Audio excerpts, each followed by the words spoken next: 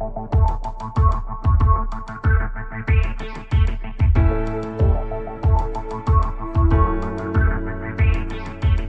everybody, Sam Mellinger here with the Kansas City Star and another episode of Mellinger Minutes for your ears. Appreciate everybody giving us a chance. I hope we're worth your time. The support so far has been great, and I really do. I can't emphasize enough how much I appreciate that. You guys, I just can't stop thinking about baseball. I know this is what we talked about at the top last week, but there are new twists in this all the time. And, last week, at least what was on my mind was, about owners and players making this huge mistake if they let this return to play thing just fight out in public, because there's no way that either side wins that. Fans aren't going to sympathize with, the owners. Some of those numbers are hard to believe. They're certainly not going to empathize with the players for wanting, even more money. It's just everybody's going to lose in that situation. It's just a mud fight that everybody's going to come out looking pretty ugly. But in the last week, I feel like there's an even bigger problem emerging, and I haven't heard as much talked about this, at least publicly, but it seems to me that both sides, owners and players, they're kind of stumbling around on the edges, like everybody is sort of afraid to make a mistake. And, they want owners, players, doctors involved, everybody. They want to cover every possibility, every potential risk. And that's all very well intentioned. I want to emphasize that it's very well intentioned, but it's going to eventually, if it keeps going like this, it's going to eventually be seen as counterproductive if it means, sort of redundant or unnecessary protocols, further delays. That's only going to create even bigger problems. Look, baseball is slipping from the public conscience. And, right now it's in the news for all the wrong reasons. In the beginning, it was this nostalgia about, oh my gosh, I miss going to the ballpark, and, I miss seeing stars like Mike Trout and all this stuff. But now it's just turned into this ugly sort of, court battle feel where, sort of the greater good or the common cause, I guess, is sort of being forgotten. And, it just seems like baseball is terrified of screwing this up. And I'm a huge believer, by the way, the fear of failure can be really productive if it's used in the right ways. But I'm starting to agree with the people in the game that I talk to who believe that the commissioner's office and players are both too worried about things they can't control. And, some of this is more philosophical than mechanical, but it has feet in both worlds. There's a sense among some leaders in that sport that if they don't get this right, that if they begin a season and then have to stop, that they'll be blamed and set the fight against this pandemic back. That it'll be a big black eye and embarrassment for baseball. And look, there's no doubt that it would be a huge bummer, a slash to sort of, the national morale. But I also think that baseball is underestimating the public's capacity for, positivity and reason and understanding if this is done the right way. I think people just want to see the sport try. Stop bickering and try. I think people want to see the sport work together for that greater good that I mentioned earlier. I think they want the sport to not pretend like it can control the virus, but instead, and how often do we hear athletes say this, control what they can control and do the best they can. And, these negotiations, every negotiation is all about posturing, and sometimes the line is blurry between creating leverage and voicing real concerns. But for once, just one time, it would be nice to see the sport prioritize that collective good over these immediate selfish needs. And look, I believe that the owners cannot be trusted on the numbers that are leaking out. And I believe the players deserve what they're asking because they're the ones we tune in to watch and they're the ones taking on added risk. But even if you're on the other side, if you believe that those guys should just shut up and play, look, I hope that we can agree that the fighting is bad for everyone and that there's a risk in almost literally anything that any of us do outside our houses these days. And, baseball needs to do everything it can to mitigate that risk. Yes, sure. Absolutely. That point cannot be emphasized enough. But at some point, it also needs to find the stomach to accept some risk and move forward. The cost in doing anything else, and I just don't mean TV revenue or short-term interest, but in this sort of 30,000 foot, health of the sport type stuff. It's just way too much at stake. And, this is a strange place to be in because, baseball by its nature is a game of failure. the people drawn to that sport, you have to find ways to manage that failure and move through. And this is the biggest test that any of them will ever face in the game. And we will remember forever how they handle it. I really don't, it's not an exaggeration to say that a chunk of the sport's future depends on them doing the right thing. That's it for the top. We got another round of good questions this week, so we'll get to it. But if you'd like to participate in next week's show, call 816-234-4365. One more time, 816-234-4365. Leave your first name, where you're calling from, and almost literally any question.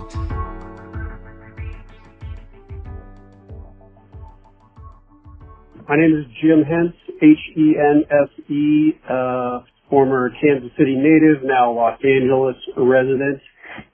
My question is, we all know about Houston, the number one game the Chiefs will be playing this year. The number 2 game will be played in Los Angeles at the new technologically advanced SoFi Stadium, full of hype, but without very many Chargers fans, which LA doesn't really know who the Chargers are. But the question is, how badly do the Kansas City Chiefs beat the Chargers in the first game of their vaunted home stadium? Thank you. It's funny, right? Like every offseason, it seems like the Chargers are picked to sort of be the sexy, trendy team in the AFC West and sometimes generally in the AFC. I saw another one the other day. I think from the Washington Post and look, like I believe in the Chargers, probably more than some people do. I really like the talent they have on that defense. Derwin James is such a stud, and it seems like they had a good draft for whatever that's worth. I like Tyrod Taylor. I've always liked Tyrod Taylor more than most. And if they're right about Herbert, they might have something building for the future. All that said, I think they're a pretty substantial ways behind the Chiefs. And, you mentioned that game at SoFi. The joke, right, is that this is probably good for the Chargers. Their home games were probably all, and especially with the Chiefs, in normal times, those are going to be, 60-40 rooting against the Chargers, rooting for the home team. So maybe having no fans in the stadium will be good for the Chargers instead of bad. But yeah, it's funny, man. You go through, and we all do it. And I went through the Chiefs schedule the first time I looked at it, and I thought 14-2. I really did. And maybe that's ridiculous. It probably is. That's way over the Vegas number anyway. But you guys, assuming that this season gets played, a full season, it's just hard to imagine the Chiefs not coming into this thing with an enormous advantage. You can close your eyes and imagine the Ravens, being a significant obstacle. And that's a real thing the Chiefs will have to get past, including the fact that those guys are going to be pissed. They feel like they left something on the table last year. And, those guys are going to have the same motivation that the Chiefs have had the last few years. And that's something to deal with. But, my goodness, it's hard not to look at this thing and not believe the Chiefs are a heavy favorite again. Hey, Sam, this is Anthony from Springfield, Missouri. Saw your tweet about questions. I've got several for you, actually. What was Ned Yost's real agreement and understanding when he came on as a special consultant to Dayton Moore? Was there, I think you know what I mean by that. Let's see, what are the young hotshot starting pitchers that are in the minors for the Royals? What are they doing now during COVID-19? How is Coach Eli Drinkwitz recruiting so well? He's really off to a great start, especially in St. Louis. What's his secret? And finally, what is the impact of COVID-19 doing the Royals' chances, say, in 2021 in terms of the development of young people? Does this just kind of set everything back, or, can those young people still, young players still make progress and come along just as fast as we were hoping they could? Thanks. Bye. Yeah, I do know what you're talking about with Ned. And, there's two different ways to look at this, right? There's, technically and practically. And, technically, I have heard people who I've never known to lie to me swear up and down that when Ned came on, that it was not you'll be the next manager and we're going to fire him soon kind of deal, that was not mentioned. I tend to believe that just because of how strongly they're saying that. And again, that these are people that I've never known to lie to me. But I think practically, Ned's not a dummy. He can see what's going on. And I think that he was attracted to the organization because of that young talent that he had. And that became his biggest strength as a manager. It's what he did in Milwaukee, is kind of help a young group along. And I think he knew that was a possibility. It's a similar deal with Mike Matheny. They brought him along into the organization before they had a managerial opening. And, I think, this is maybe into the weeds a little bit, but it's important, at least a window into how Dayton Moore thinks. I believe that if you go all the way back to when they hired Trey Hillman, the person that they wanted to hire, that Dayton wanted to hire, was Joe Girardi. And I think they felt like they had a good relationship there. And then the Yankees comes up. And, that's been his passion, that's sort of his dream job. And so he went there. And I think that there is a thinking of, let's realize where we are in the world. Like, people don't grow up dreaming to be the Royals manager the way that they would, the Yankees, the Red Sox, the Dodgers, the Cubs, whoever. So we have to sell ourselves in a little bit different way. And so let's bring these people into the organization so they can see what we're about. And then if and when we have an opening, we have a better chance of getting them and of knowing if they're a fit, and them knowing if we're a fit. And I think they look at it that way. Of just, it's a way to make better hires. You're asking about the minor leaguers. I think those last two questions kind of go together. They're working out just like everybody else. And, as far as like the development, the Royals have always strongly believed that you develop by playing, you develop by trying to win. And obviously that's not happening right now. So I think it does set things back. I really do. I think it does make it harder. Maybe it pushes the timeline back a little bit, but I also think that's not an excuse, and it can't be used as an excuse. And, everybody's dealing with the same stuff. So, Brady Singer, for instance, is ostensibly competing for future games against other people who are 21, 22, whatever, in the game. And they're facing the same obstacles that he is. So it's kind of about who takes better advantage of this time. But yeah, I do think that it impacts development, for sure. Absolutely. So, okay, guys, really good round of questions. I appreciate you guys, everybody who called in, even the ones that we couldn't use. I apologize for that, but we're going to take a quick break, and we will be right back with a conversation with Dayton Moore.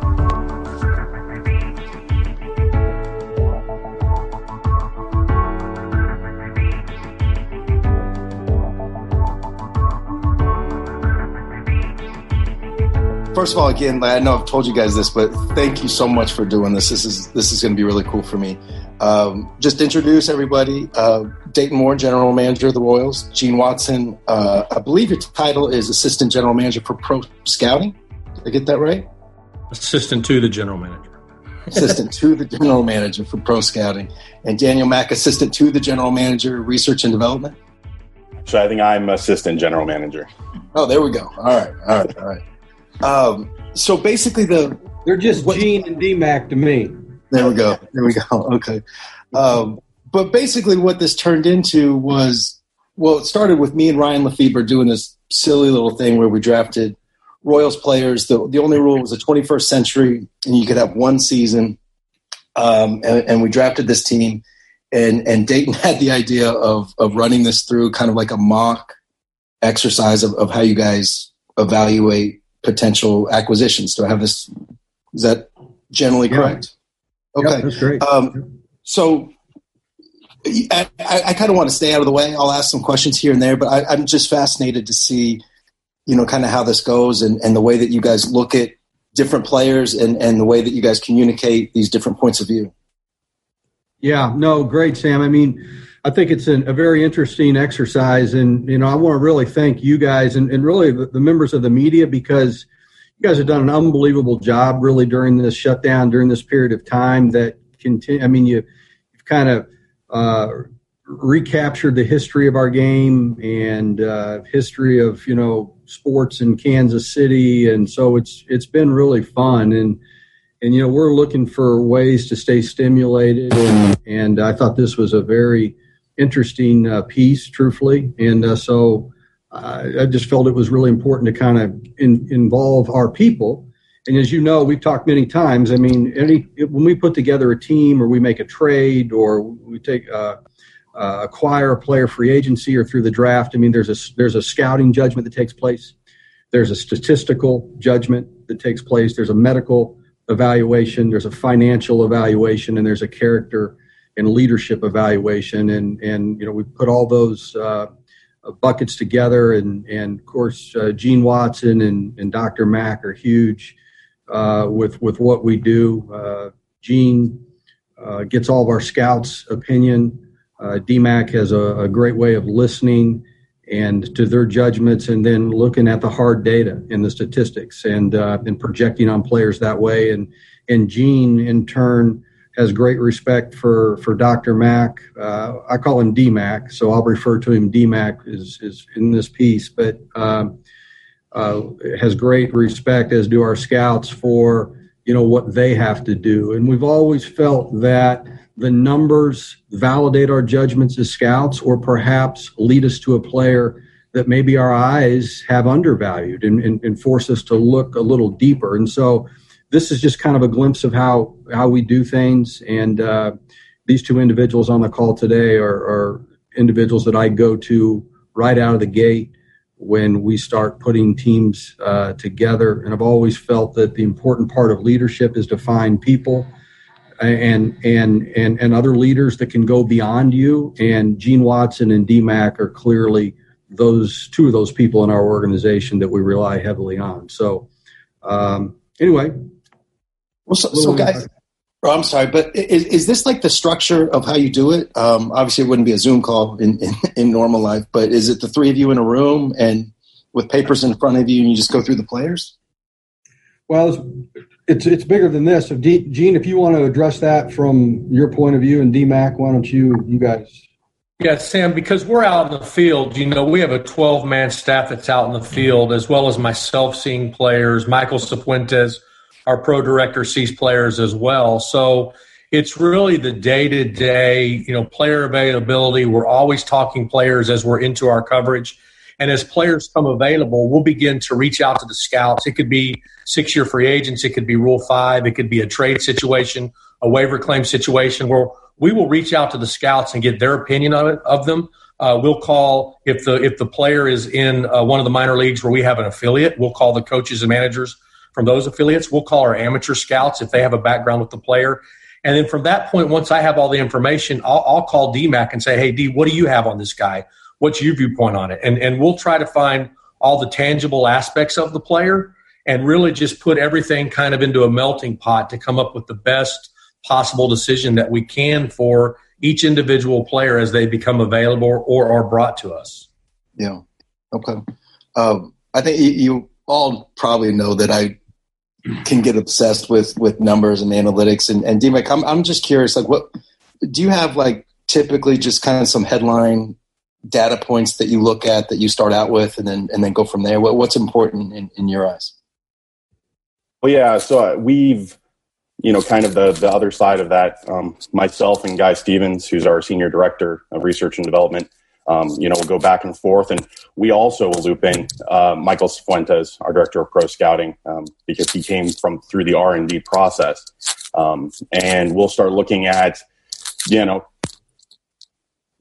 fairly stable statistical performance indicators. Then we'll start to utilize more performance data, pitch by pitch data that we use to project and forecast, performance, not just for the rest of the year, but maybe going forward. If it's a long-term acquisition, things that we can use to glue, other information about offensive performance, contact rates, chase rates, hard hit rates, things like that we can then kind of say, okay, this is what kind of profile this player is, and how does it match up with the type of profile we're looking for from that position. Okay. How much of what you do, how much of the numbers that you're analyzing are like publicly available? How much of it is like proprietary?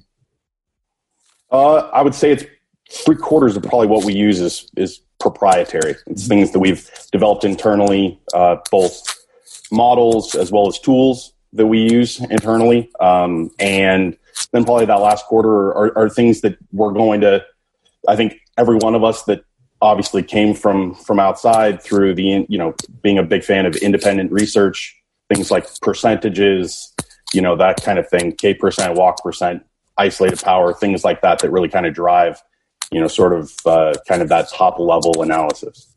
Okay, cool. I'm realizing we haven't done this yet, but should we just run through the teams real quick? Yeah, let's do it.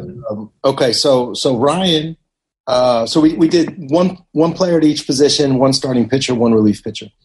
So Ryan's team, he took James Shields from 2013, the 2014 version of Wade Davis as his relief pitcher, catcher Sal, Sal from 2017, first base Mike Sweeney from 2000. I know, Dayton, you're going to make a position switch for Ryan there, but Mark Grudzielanek from 2007 at second, Angel Baroa, the Rookie of the Year season in 2003 at short, Joe Randa, 2000 at third, the 2001 version of Johnny Damon in left, Lorenzo Cain of 2015, and Jermaine Dyatt of 2000 in right field, Billy Butler, 2009. That was his 51 doubles, I think, here as his DH. My team is Zach Greinke's Cy Young year, 2015 Wade Davis, 2013 Sal, 2017 Eric Hosmer at first, Whit Merrifield 2018, Mike Aviles 2008 at short, Moose from 2015, left to right around the outfield, Alex Gordon in that the dominate year, 2011, Carlos Beltran 2003 in center, Jeff Francoeur, maybe I'm pandering to Dayton here, but Jeff Francoeur in right field 2011, and Jorge Soler from last season is my DH. So what stuck out to you guys when you're looking through this? Well, what was unique for me was how similar their on-base percentages were. They were very similar from an on-base standpoint and run production. So you guys did a great job of drafting from that standpoint. And then once you got past the offensive production that's kind of subjective, it came down to just measuring the intangibles of each year and that individual player for that year. It was really a fun exercise to go through. Okay. I think from my perspective, Sam, for being honest, looks like you might have been a little Fangraph war heavy in a lot of those picks. And DMAC knows I'm a war guy too, so he knows I like that one. And it looked like maybe Ryan was a little more record holder heavy. Guys that may have had set a particular record in something like RBIs. In a lot of cases, right, he ended up being like the second highest, pick in the by Fangraphs war, if we're going to use that, kind of measure to give us sort of an overall look. But I kind of kept noticing that same theme strike again and again and again on yours. So busted. I don't know if I solved it, but it seemed like it. Yeah. No, DMAC, explain WAR a little bit real quick, if you don't mind. Yeah. So, if you're looking at trying to build a good descriptor for what is a above average season where someone not only produced a lot of runs, but also prevented a lot of runs being scored, right? By doing that, by scoring more runs and preventing more runs, giving a true advantage to their club, and it ends up sort of being distilled into wins. And it's looking at guys who added more wins than a player of replacement level quality. And that's kind of where Ward gets, I think, into some shakier ground, because defining replacement level quality can be a little tricky. But that being said, it gives you a really good baseline, I think, to start and say this player added a lot of value to his team in that season. How much credibility do you put into those numbers? Baseball records or Fangraphs? I think they're great for pretty descriptive purposes, right? To say who really contributed to that team in that year and why did they contribute to that team that year. I think when it gets into forecasting, that's where it becomes a little trickier for me as well. And I'd probably prefer to kind of look at more finely grained numbers, in terms of forecasting. But I think that for an exercise like this, it's a great way to kind of say, okay, where do these guys sort of stack up in Royals history since 2000? Okay. And Gene, you mentioned intangibles? Like how did they help a team win and everything? Like what sticks out? Some of these names and seasons. What stuck out to you? Well, that's a very big part of who we are as an organization is players that can come in and fit our culture. The thing that sticks out to me the most is, how surprising when you line these lineups up and you match them up position by position, how surprising, it was that some guys, intangibly and numbers wise seem to have better years. I think the big dynamic is definitely our ballpark and the offensive production in our ballpark, coupled with the defensive ability to play center field in our ballpark. Our ballpark is completely different than most. And so you can't give up a lot defensively. And so when you factor those things in, along with the impactful numbers that a player was able to give, that's kind of the separator for us. Okay. Where do you guys, I'm curious, like D-Mac and Gene, like what, is there a theme, sometimes you're going to agree, right? Like sometimes you're going to see this guy's a really good player, this guy was not a fit or whatever, but is there a theme of like where you guys consistently disagree? Like where you guys see the game differently? I don't think D-Mac and I have argued a player in our time together. I really don't. There's some situations where our scouting staff maybe a guy's not performing to what we feel his potential is, be it the team he's with, maybe it's the protection that he's had, maybe it's a player that's had a lot of injuries.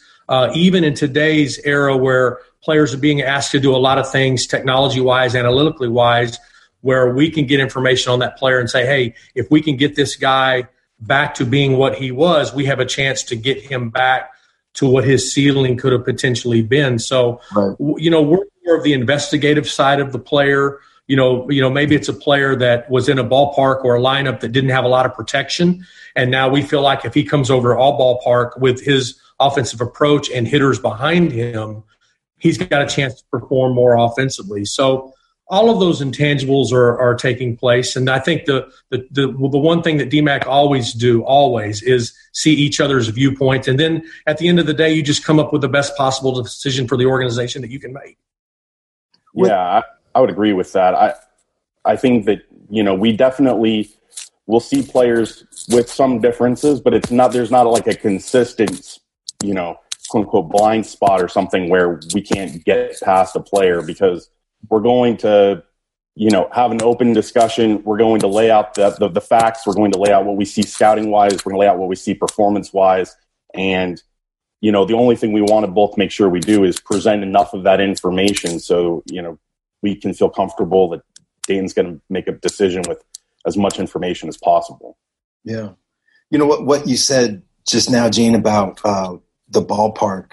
I know there was a lot of projection involved when you guys made the trade and got Lorenzo Cain among many others. But I'm just curious, was that a big part of that for you guys, of like, look at this outfield we have and this guy's got the legs and the athleticism to cover it?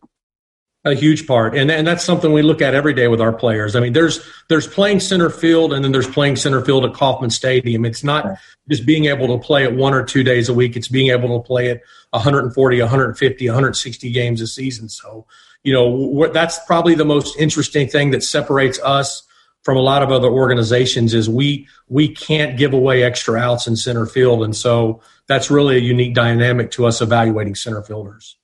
But, Sam, the directive that we have pushed with our organization, our scouts, everybody that is a part of the evaluation process is we have to have, yes, a player that can cover center field in our ballpark, but we also want him to be offensive in nature, okay? So we always use Andrew Jones and Adam Jones kind of as the model. And we need to get players like that either through the draft or acquire them. And then obviously we have to have our 4th, 5th outfielder needs to be able to play center field as well.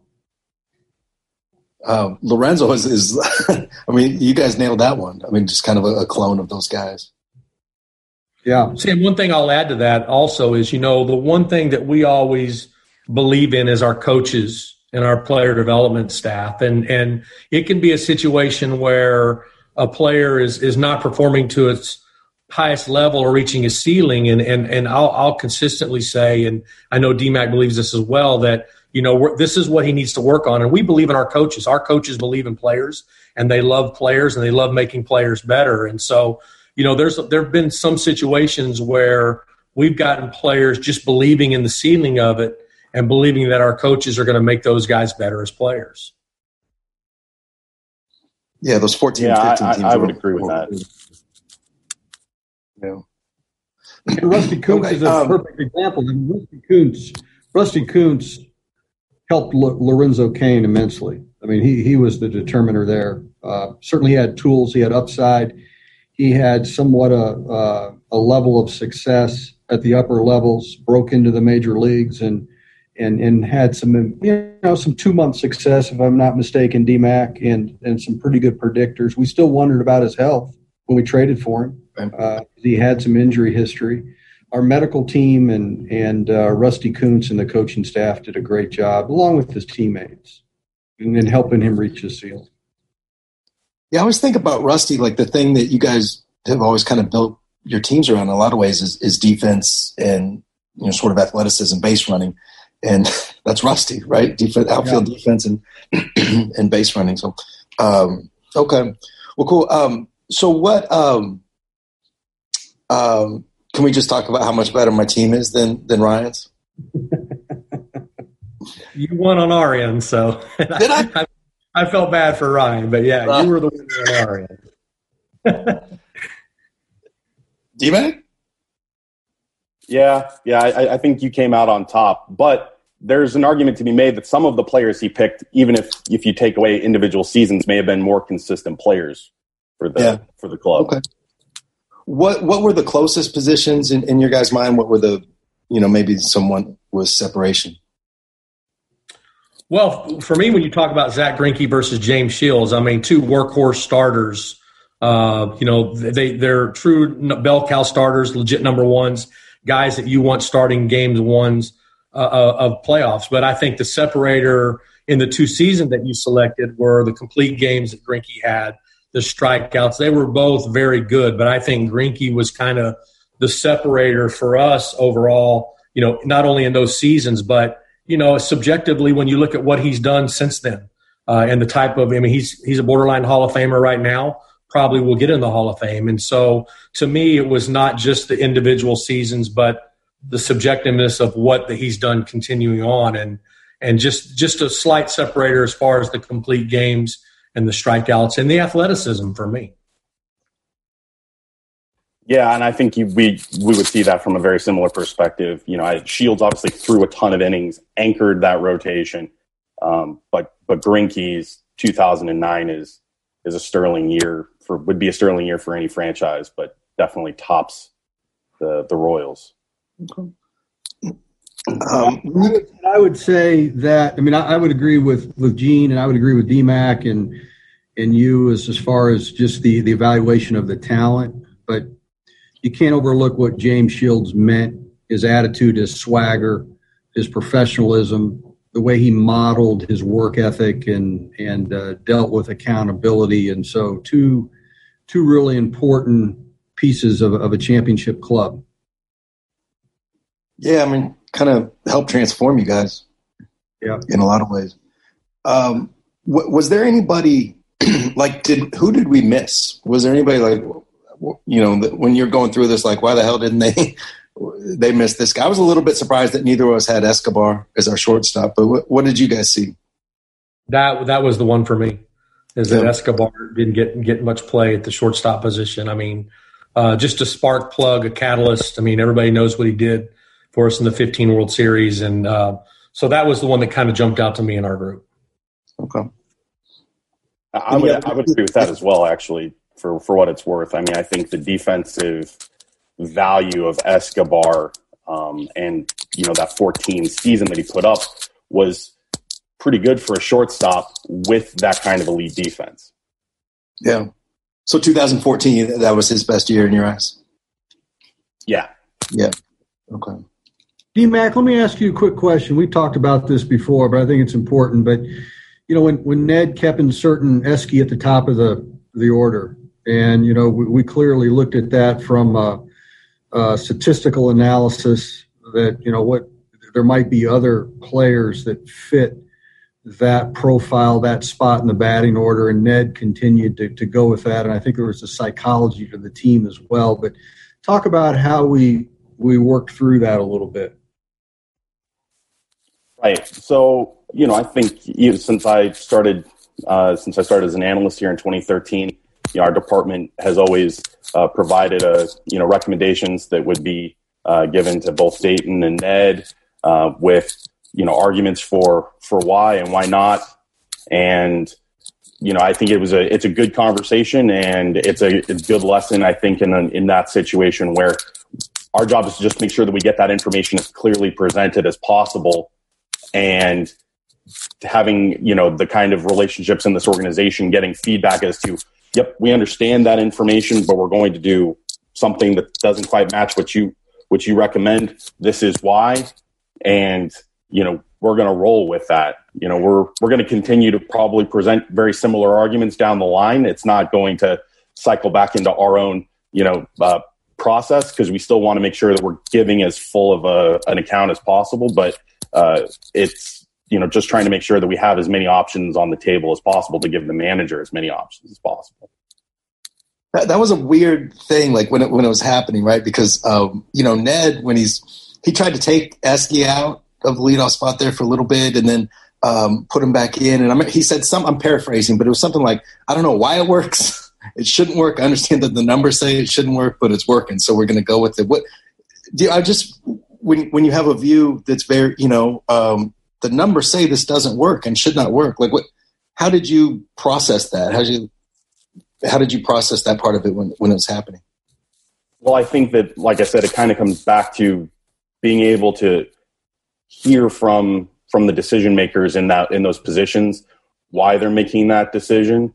Mm-hmm. Gives you at least some peace. And then at the end of the day, when the game starts, we want to win. So if Escobar is going to hit an inside the park home run, we're going to get pretty excited about it, regardless of whether or not he should have hit that at the top of the lineup or at the bottom of the lineup. It doesn't matter, because that gets the team moving in the right direction. And once the game starts, all of those decisions are they're clearly out of my hands, and they're clearly, only in the hands of the people in the dugout.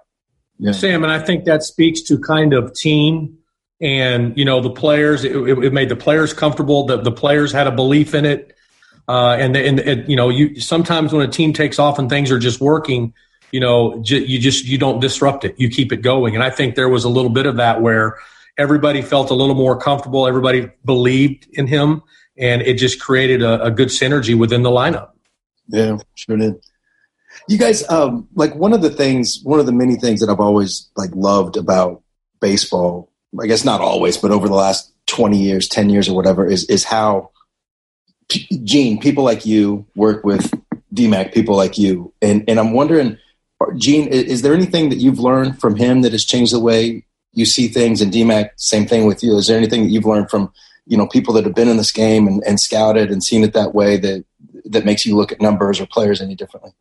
Oh, no, without question. I mean, if you're not waking up every day and trying to learn and grow as an employee and not having that sense of, for me, it's almost a little sense of insecurity in that I've got to keep going. I've got to keep growing. And I broke into the game with an analytical boss in Eddie Epstein in 1997 in San Diego. But as this thing has evolved, and even some of the exercises we've had over the last 3 weeks have been, very educational for myself, for my staff. And I think you have to constantly continue to want to grow and learn about information and learn about data and technology. And so that's one of the really, really unique things about, our organization and our departments is that there's great synergy. We all believe in each other. We all have great respect for each other. There's absolutely no ego, and we just continue to try to learn and grow with each other every day. Right. So obviously when I joined in 2013, I had come from finishing my PhD. It was a pretty cool journey for me, and it took a lot of effort. And this has been sort of an equivalent kind of journey from that perspective, because I've had to learn from a lot of different people, and I've had to learn how to listen to a lot of different opinions and to understand how to communicate my opinion as clearly as possible, while taking into account a lot of information and a lot of wisdom in this game. And when you understand and talk with, everyone on Gene's staff, everyone in our amateur scouting department, you learn so much more about the game from little details that you can, miss as a casual fan and not miss a single thing enjoying the game.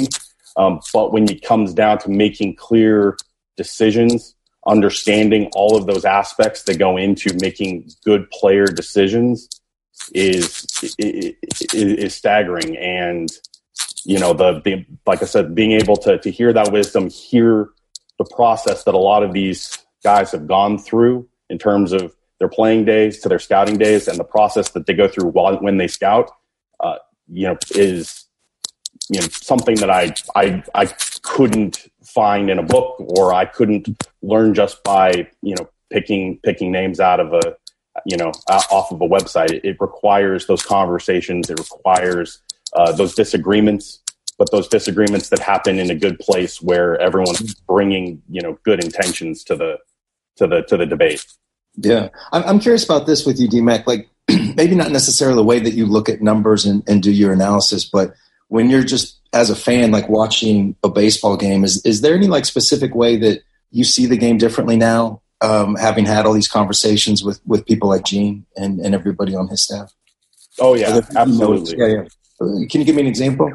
Yeah, I'd say pitchers is a good place to start. Starting pitchers, starting with all of the time that I've gotten to spend with Lonnie Goldberg and Danny Ontiveros in the draft, and Paul Gibson, who now oversees our pitching in the player development sphere, and listening to them talk about deliveries, good arm actions, physical starters, and then watching those types of players that get picked and how they develop in the through minor league systems, and then seeing them pitch in Kauffman Stadium, being able to sit behind home plate and watch why those deliveries work, why those arm actions are important, why the physical starter is an important thing to look for, and then being able to bring in a lot of the information that I've been fortunate to get to experiment and develop and interact with. Kind of brings you to that point where you understand just how special it is to be an everyday starter in Major League Baseball. But it all starts with the good mechanics and listening to these guys who have a ton of experience watching for those sorts of things and explaining them clearly to someone like myself. Yeah, that's cool. And Gene, anything that I don't know if you watched the game differently, but anything you've learned from people like DMAC that you take in your evaluations at all? Well, definitely on the shifting, definitely on the hard hit, the chase, the swing and miss, things like that. Where I was more of a pure with my eyes evaluate the swing. Now it's become more of taking the information that he has and trying to apply it and just see if there's something that's there that can be corrected that can make him better. Something in the swing, do they have the vision to recognize spin? Do they have the balance? So the information that he has turned into more of the indicators for me when evaluating hitters for sure. Okay. Dayton, I'm curious about this too. Like when, DMAX just mentioned a couple times, like been here since 2013 and that's 7 years. But in my mind, I'm like, oh, he's one of the new guys, in your front office. You guys, for the most part, have been together for so long. I guess I'm curious, like where do you see that as a benefit? And are there any things that you do to make sure that it doesn't go the other way? You know what I mean? That it doesn't become, sort of you get in a rut and you don't do anything. Yeah. Well, I think Gene hit it on the head. I mean, you want to always have a growth mindset. You're always trying to learn. And that's one of the reasons I think we stay in this game as long as we do, is because it continues to stimulate us. And we want diversity of thought. Diversity of thought is what stimulates us, right? And so we love to have baseball conversations. And, I go back to the same thing all the time. Is you and I have had a lot of leadership discussions. I study leaders. I'm trying to grow as a leader every single day. Dr. King said, and one of my favorite quotes ever is, if you want to be understood, you must understand somebody else. And so when you talk about Gene Watson and Danny Mack, I mean, you talk about two exceptional human beings that want to learn from each other. They have deep respect for one another. They're leading departments, and the fact that they are leading their departments and modeling that type of behavior, their staffs begin to model that type of behavior. So we have a group of individuals, and we've said this from the very beginning. Look, these old dogs in our organization, they can learn new tricks. Okay, so let's teach them. Let's help grow them, right?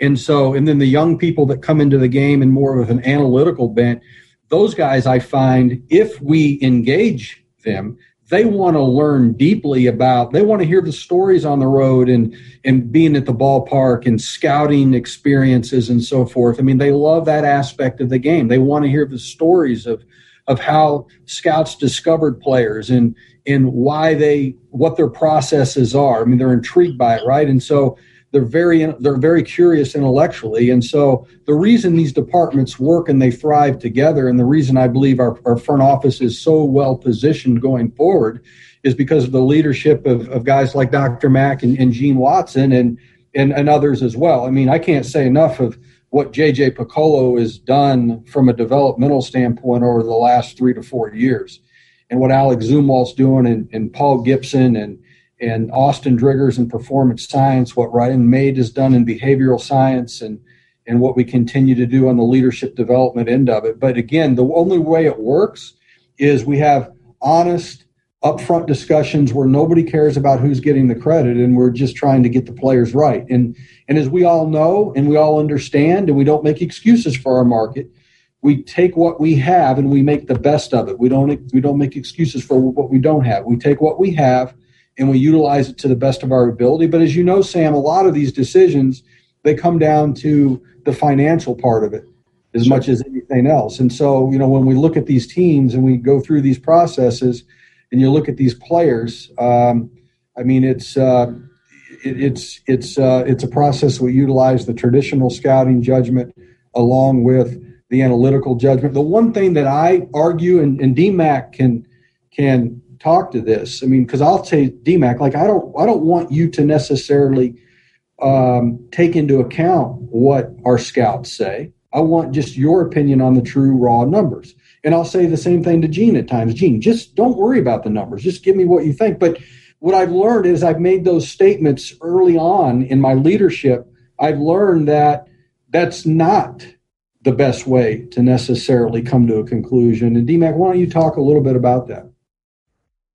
So, I think we've, especially in places like the draft, we have some varying different opinions that come from strict performance data, scouting data, and that's really where you get into a ton of projection, right? You have you've got 18-year-olds, you've got potentially college-age kids who have room to grow, who have room to get better, but the performance data may not directly line up with some of that information. And I think when you separate those two out, you can still end up with with a lot of good information to help make a decision. But what ends up happening over time is when you see those two things converge, if they've at least acknowledged each other before those two pieces of knowledge converge, you end up with better decision making, because the little sharp, jagged edges that each side may have as it relates to individual players, you can kind of smooth those a little bit, and you worry less about those guys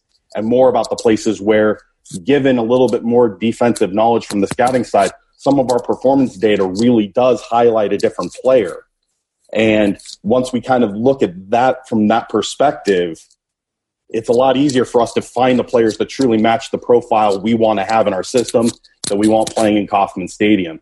Yeah. So, we're prepared to think about it just from a performance data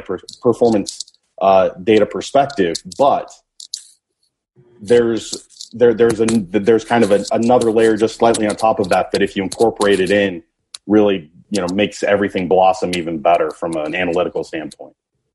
That's interesting because, I mean, in a lot of ways, but including, Gene kind of toward the beginning of this discussion was talking about, Kauffman Stadium and how that's different. I think we all know that inherently, right? Like you guys have always, targeted speed and stuff like that. But it's just interesting to hear you say kind of the same thing on your side, that you look for different numbers. You look for different, you're scouting, you're doing your job differently than you would if you worked for like the Red Sox, right? With that ballpark, it's just really. Sam, if I could add on to that, I would say to you that, from our evaluation standpoint, sometimes the numbers don't add up, and we've got to find the why. We've got to find the reason why this guy is attractive to our organization. A guy I'll bring up is Jeremy Guthrie. When we acquired Jeremy Guthrie, here's a guy that's in Coors Field in Colorado and not having the greatest of years. And we felt like, let's get him out of Coors Field. Let's bring him to Kauffman Stadium, bigger ballpark, fly ball pitcher, and maybe he can, relax and return to himself. And that's exactly what he did. And there's a lot of cases because oftentimes we're looking for the buy low guy and the numbers don't add up. Well, we've got to get into the why the numbers don't add up and why we believe that we can fix this player and make him a competitive championship player for the Kansas City Royals. Yeah. Guthrie's a great example, man. He's those numbers when you brought him in were pretty horrific, but he had some good seasons for him. And, that was a situation, you go back to the financial part of it, we were already over budget that year. And I remember like it was yesterday having the conversation with Mr. Glass. I said, Mr. Glass, we want to make this deal, and this is why we want to make this deal. And I had all the analytical data, all the scouting judgment, everything that Gene and DMAC present. And then there was a financial piece, and it was going to cost us $1 million more. And at the time, we didn't want to add any money. And Mr. Glass said, well, if you think he can be a part of the future, do it. But, I'm not seeing it. And we did it based on, the judgment of our people. And we felt good about Jeremy Guthrie's makeup, right? If there's one guy that could figure it out based on all of our experiences and everything we knew about him, he's smart. He'd had some failure. He's motivated to get back. He's going to try to figure out why. So we trusted that. How do you guys scout because like DMAC can look at the numbers, Gene can watch them play, but how do you guys evaluate that sort of personality part of it? Like sometimes you get lucky and you have a coach that had the guy for a season or two. Yeah. But with Guthrie, how did you do that? Well, I mean, that's a great question. That's the toughest thing for us all to figure out, and I think we would all acknowledge that. We get a lot of credit for some of the moves we made in the offseason of 14 leading into 15, and people talk about that. But what's not talked enough about that was the environment that was already in the clubhouse with our players, with Ned and the coaching staff, with the expectations to win, the excitement of our fans. And so I believe that we had the percentages on our side to whoever we brought in, that they would reach their ceiling and do well because the environment was really good, right? So we get a lot of credit for as a front office, really too much credit for hitting on all those guys. I think our processes were good, but it was everything combined together. And it was as much as the environment as anything else. And those players were extremely locked in, extremely focused. They knew we had a chance to win, and they were going to do all the right things to push through because they could taste it. They could taste that winning was on the horizon, and they weren't going to do anything to jeopardize that vision, and they were going to be extremely focused. And so we trusted that about Guthrie. We really did. I mean, Jeremy, we knew about his background. He'd had, Jeremy Guthrie had been through failure before, Sam. I mean, he was a first-round pick, as you know. He was taken off the roster, I think, by the Indians, if I'm correct, DMAC and Gene. And he went through waivers, and, he was a failed number one pick, right, coming out of college. And so he had already been through struggles before, and we watched him rise above it, had a lot of success in Baltimore. And then, obviously, he had failed, going through failure again. But we felt as long as he was healthy, he would get back to some level that would help our team and be one of five in a rotation. Yeah, that's interesting. That failure thing, Dayton, you talk about that a lot. And I remember actually when you guys drafted Moose, that was like a question, right? Like the kid had never failed, and what's going to happen when he sees some struggles? And I think we saw that play out as well. Sam, piling onto that too, and you brought up Moose, which is a great point. When you're talking about team and the tangibles and bringing in the makeup, that's so important to your culture. When you look at that 14 team, and and we brought in Raul Ibanez and Jason Nix and Jason Frazier and Josh Willingham and Scott Downs. When we brought in those guys, I mean, they were all kind of veteran players trending towards the end of their career, but they were such a driving force in making our young players believe that they could win and showing them how to win and showing them how to work and making them understand that they could achieve more. And that's an interesting part, because during that time, there were day-to-day situations where we had opportunities to acquire maybe a more talented player, but it would have been so damaging to our culture and where our major league team was at that time. And it plays so much into how important having those leaders on your major league team and being able to lift up the other young players is, even when the ability level may be sliding a little bit. Yeah. Look, guys, this has been great. I'm trying to respect your time and everything here, but I really appreciate you guys getting together and talking about all this. Is there anything that I haven't asked or anything that hadn't come up that any points that you don't want to make? Any thoughts, D-Mac? No, we nailed it. Yeah, I guess I was going to say, I think there were some picks on those two teams that were pretty interesting. I was going to ask why, for example, you had Soler as your DH, not as your right fielder, and then grab Kendrys Morales. He seemed kind of like an odd man out in that group, but if I'm going to ask a critical question, I guess I didn't know if there was rules I wasn't aware of. See what I go through, Sam? Get on that, Sam. What's that? Yeah, see what I go through? Now you're on the other end of that. Let's go. I want to see how you get out of this one. Exactly. I feel like Frank Gore is a better right fielder than Soler. I was trying to prioritize defense there. Okay. Sam, I think the most interesting debate, the most subjective one, was the Wade Davis in 14 versus 15, because Wader had such a dominated season in 14, didn't give up a home run. I think he gave up one extra base hit from May 1st through the World Series, and it was the double in San Francisco. But then you measure that season as a setup guy that pole vaulted him into being an all-star in 15.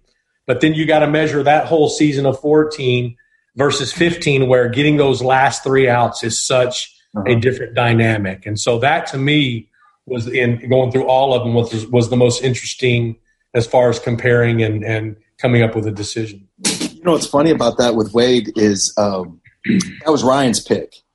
And I think – sorry, my dog's barking. But I think he originally picked Wade Davis of 15. And in my head, I'm like, that's fine. Like, I'll just take the other Wade Davis. Like, it was just, different levels of ridiculous production there. But then he later on changed it to 14. And I'm like, that's fine. I'll take 15. Like, flip a coin. You just never know when you've got to get those last three outs of a game, what it's going to do. Yeah. And obviously he met the challenge. Yeah, he sure did. Where's Greg Holland in all of this? Yeah.